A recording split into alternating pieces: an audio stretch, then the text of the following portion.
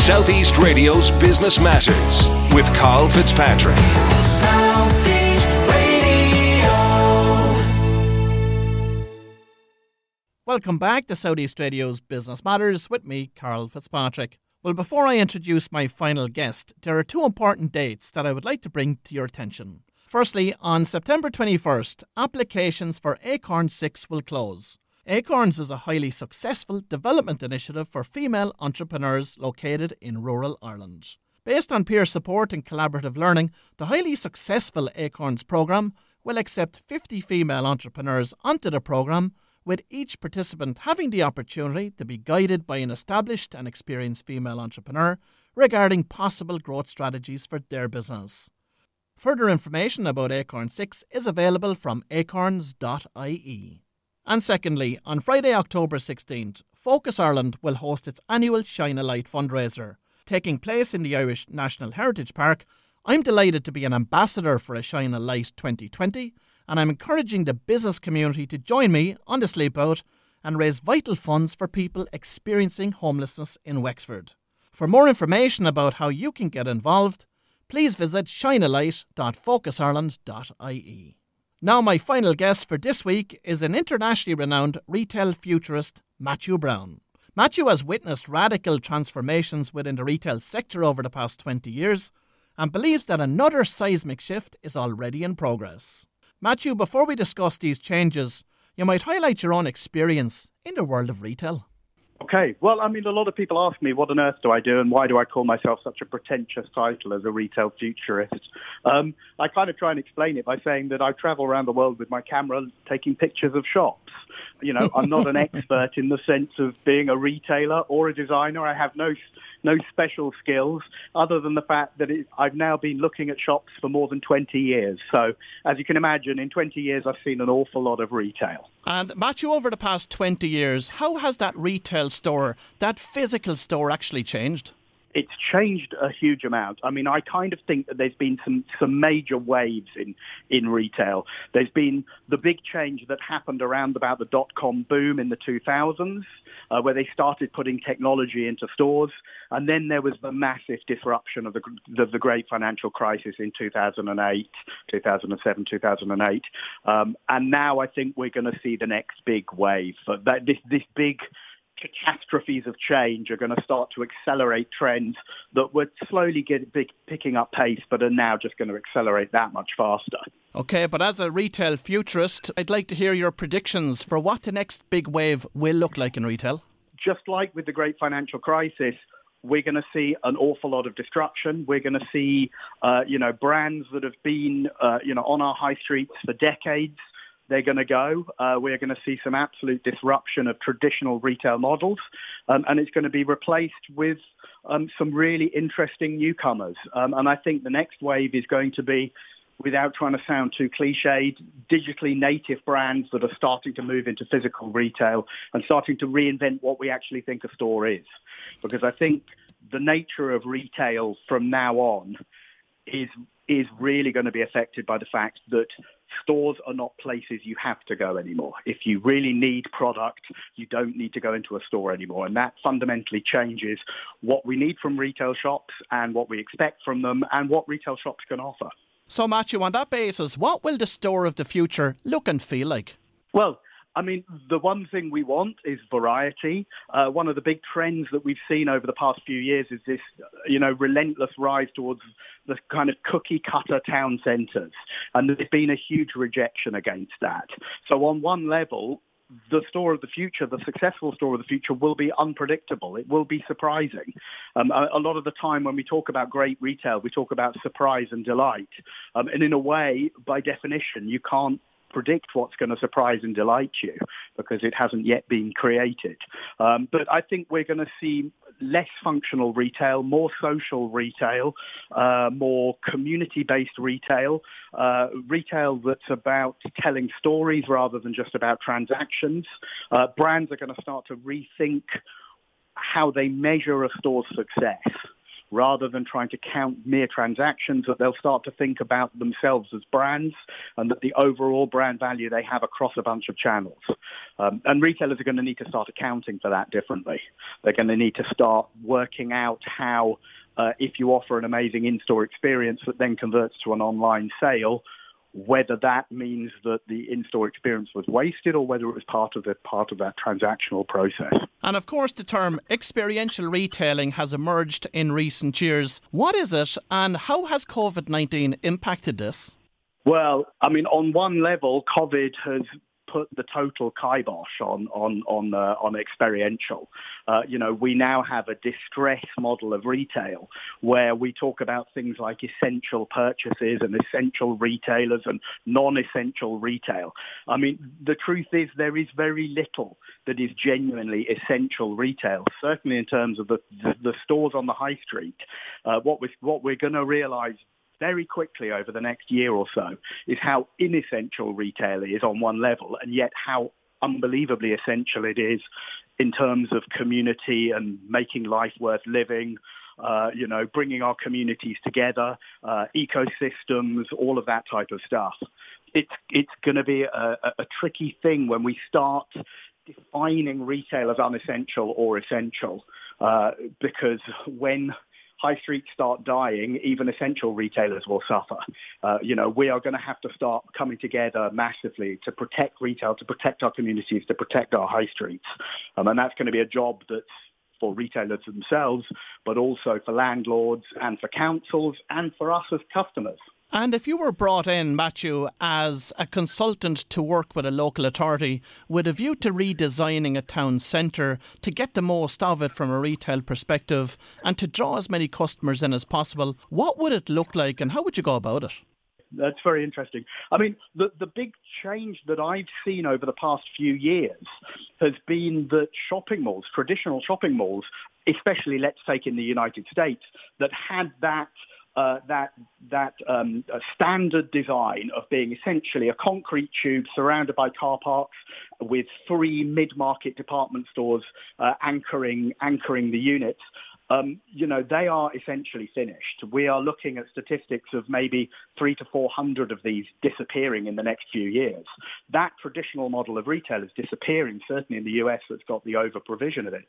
But it's being replaced by what we call lifestyle centres, which are essentially town centres. They are open air. They have green spaces at the heart of them. They have restaurants bustling out onto the streets. They have yoga classes in the centre. They have a mix of residential, work, play, live, shop, all of that. So what's really interesting is that shopping malls are starting to think like towns. And conversely, the really interesting hubs of retail innovation in the cities that we see around the world, places like, let's say, Covent Garden, where they have a specific landlord, these are landlords that are starting to think like shopping malls. And by that, what I mean is that they're controlling the whole streetscape. They're controlling the lighting, the environment, the litter, the whole feeling of why you go there. They're controlling the tenant mix. This is what councils have to do. They have to think about the entire customer journey. So, Matthew, from your experience, what town or small city has continued to thrive against the growth in online retailing and maintain its local retailers? I often hold up the example of what's happening in London because London is not a monument, it's not a monolithic city. It's a series of villages. It's a series of different spaces. And some of the most creative landlords there have created their own thriving ecosystems that have become world-class destinations with unique, either unique brands that aren't to be found elsewhere on the high street, or they're getting existing big brands to do something really interesting and unique with it. And the reason it's important is because they are landlords that control a big swathe of properties. Therefore, they can actually stamp a wide footprint. And it kind of started really with Marylebone High Street, which is often held up as the quintessential case study for how to revitalise a high street. And it was because the De Walden estate controlled a whole swathe of properties on Marylebone Village, and they had a leasing strategy that said that they wanted to bring only interesting retailers in, independent brands. They wanted to sculpt the street as a destination that people really wanted to go in, with a really nice mix of food, of fashion, of designer brands and so forth. And that model has been widely copied around the world. So, Matthew, if I was to distill what you've said in terms of describing the perfect town centre, it would look like somewhere that you can shop, eat and play. Yeah, I mean, I think even more important than that, actually, the next big revolution is that we need to bring people living back amongst the towns. I think the idea of having ghost town centres that close up at 7 o'clock or that are only dominated by pubs and sort of nighttime drinking, that's not what we want. We need a more holistic approach. We need people working and living in these places as well. So, Matthew, with the acceleration of remote working, are you optimistic about the future for town centres? Yes and no. I'm very, very worried that councils and landlords are not taking the threat seriously enough. I think if landlords and councils and retailers work together, the future could be bright. But unfortunately, I don't see that. I think the government also needs to step in. I think there's a crisis that's happening with business rates. I think COVID is allowing people to do emergency distress measures that do not improve the shopping experience. And when that happens, people just aren't going to go out shopping.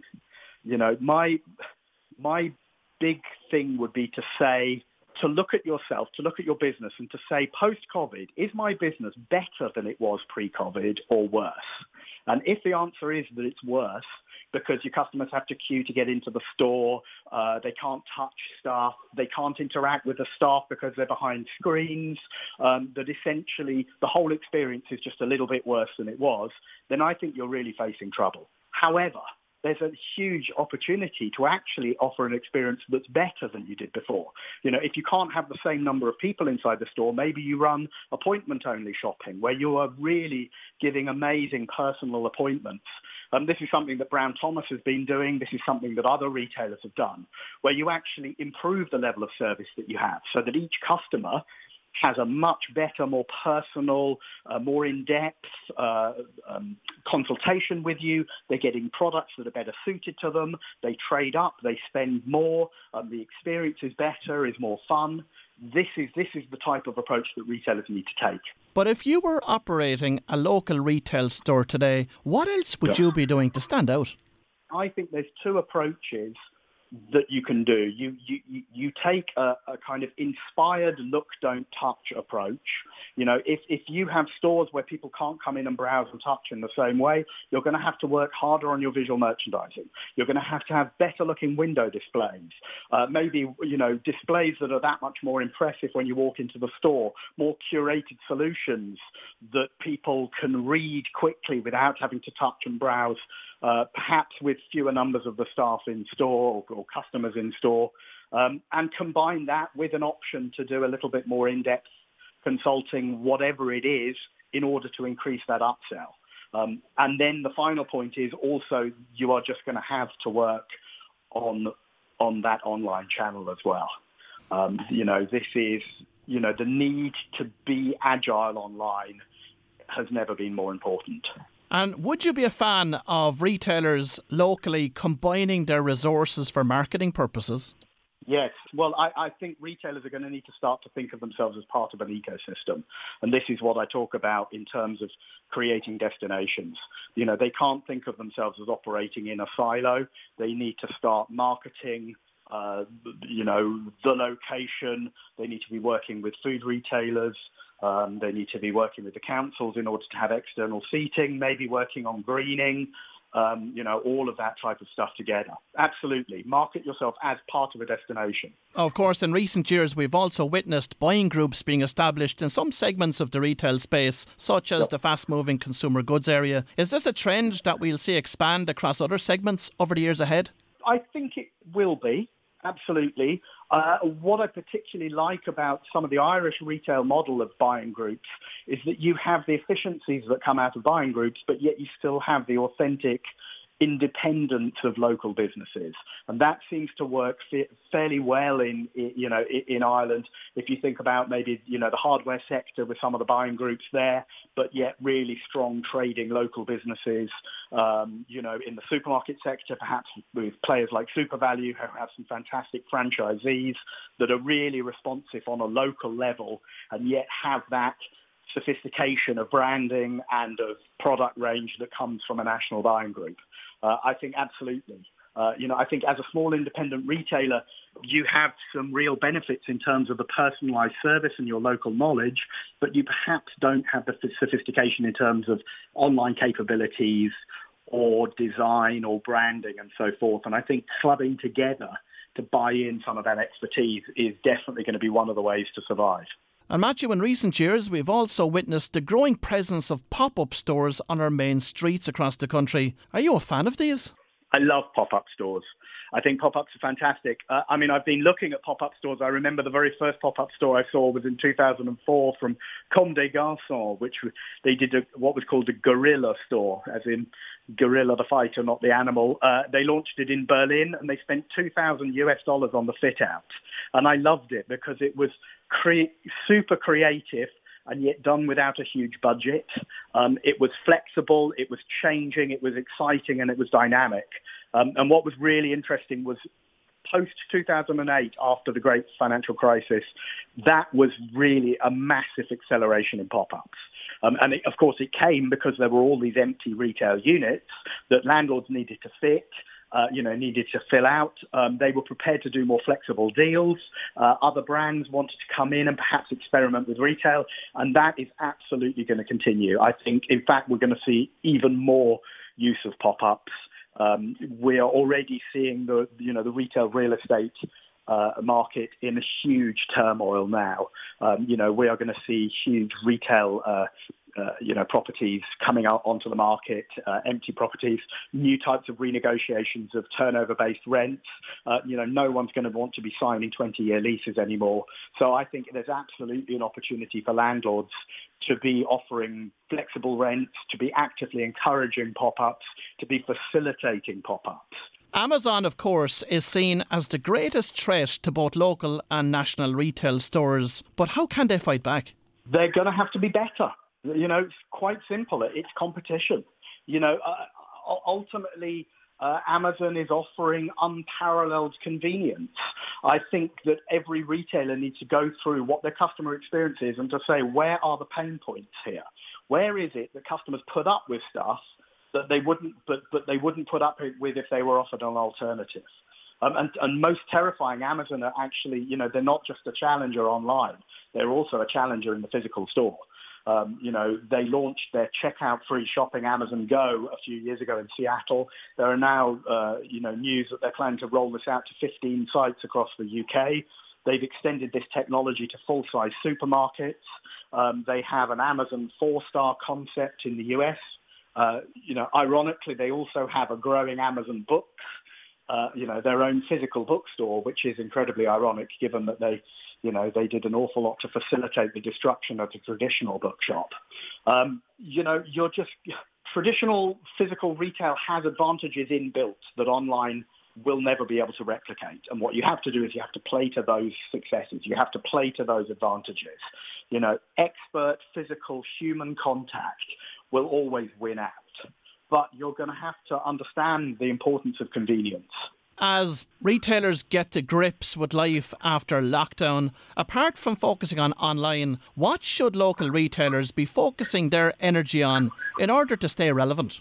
They're going to have to continue to do the basics of what great retail is, but they're just going to have to do it better and better. And as I said, one of the useful tools to do is to go through your business and to say, where can I improve? To try and look with impartial eyes. And it's often hard to do when you spend your time looking at the business. Your own business, it so well. You make excuses potentially for things that are little pain points.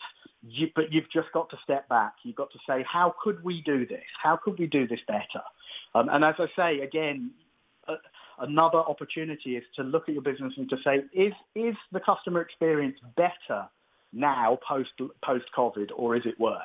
And if it's worse, you really need to step back and think about it, because the competitive challenges are really going to be brutal. But, community, hospitality, personal service, talking to your customers directly, interacting with them, having real conversations, rethinking what loyalty means. Rather than, just collecting points on a card, it's actively thanking customers, developing relationships with them. These are things that actually small, agile local businesses can do. Well, if you've just tuned in, that was retail futurist Matthew Brown, and he has certainly enlightened us about the imminent changes on the retail horizon. Southeast Radio's Business Matters with Carl Fitzpatrick. South